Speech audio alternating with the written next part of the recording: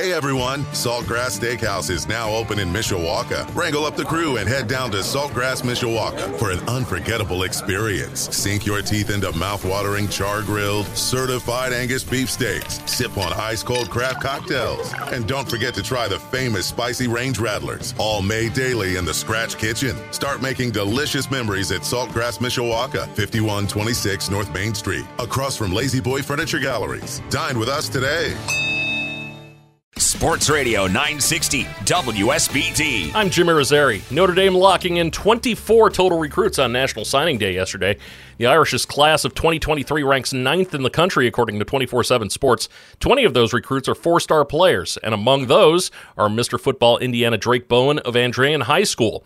Bowen is the first Mr. Football Indiana to commit to Notre Dame since Jack Kaiser in 2018. Here's head coach Marcus Freeman on Bowen and the rest of the 2023 class. Again, having the chance to have the fourth Buckus Award winner in Drake Bowen, he's a huge part of this class, been committed for a long time. First time we've had a top 300 player at every position. It's a close group that's been committed really for the majority of the guys before the season even started. Maddie Westbeld posted a season-high 23 points and 8 rebounds yesterday to lead the 5th-ranked Notre Dame women past Western Michigan at Purcell Pavilion, 85-57. The Irish move up to 10-1 on the season. Notre Dame has more than a week off now before heading south to face Miami on December 29th. The Notre Dame men lost a heartbreaker in the final seconds against Florida State last night in Tallahassee, 73-72. J.J. Starling was able to put the Irish in a position to win the game with 6 of his team-high 20 points in the final 2 minutes. Unfortunately, a pass intended for a streaking Cormac Ryan down the court was too long, and the Irish couldn't get a shot up. Here's head coach Mike Bray after the game. I feel for us because we really gave ourselves a chance to win. And the read, I thought Trey's read on the cut by Cormac there at the end was great. He just threw a little long.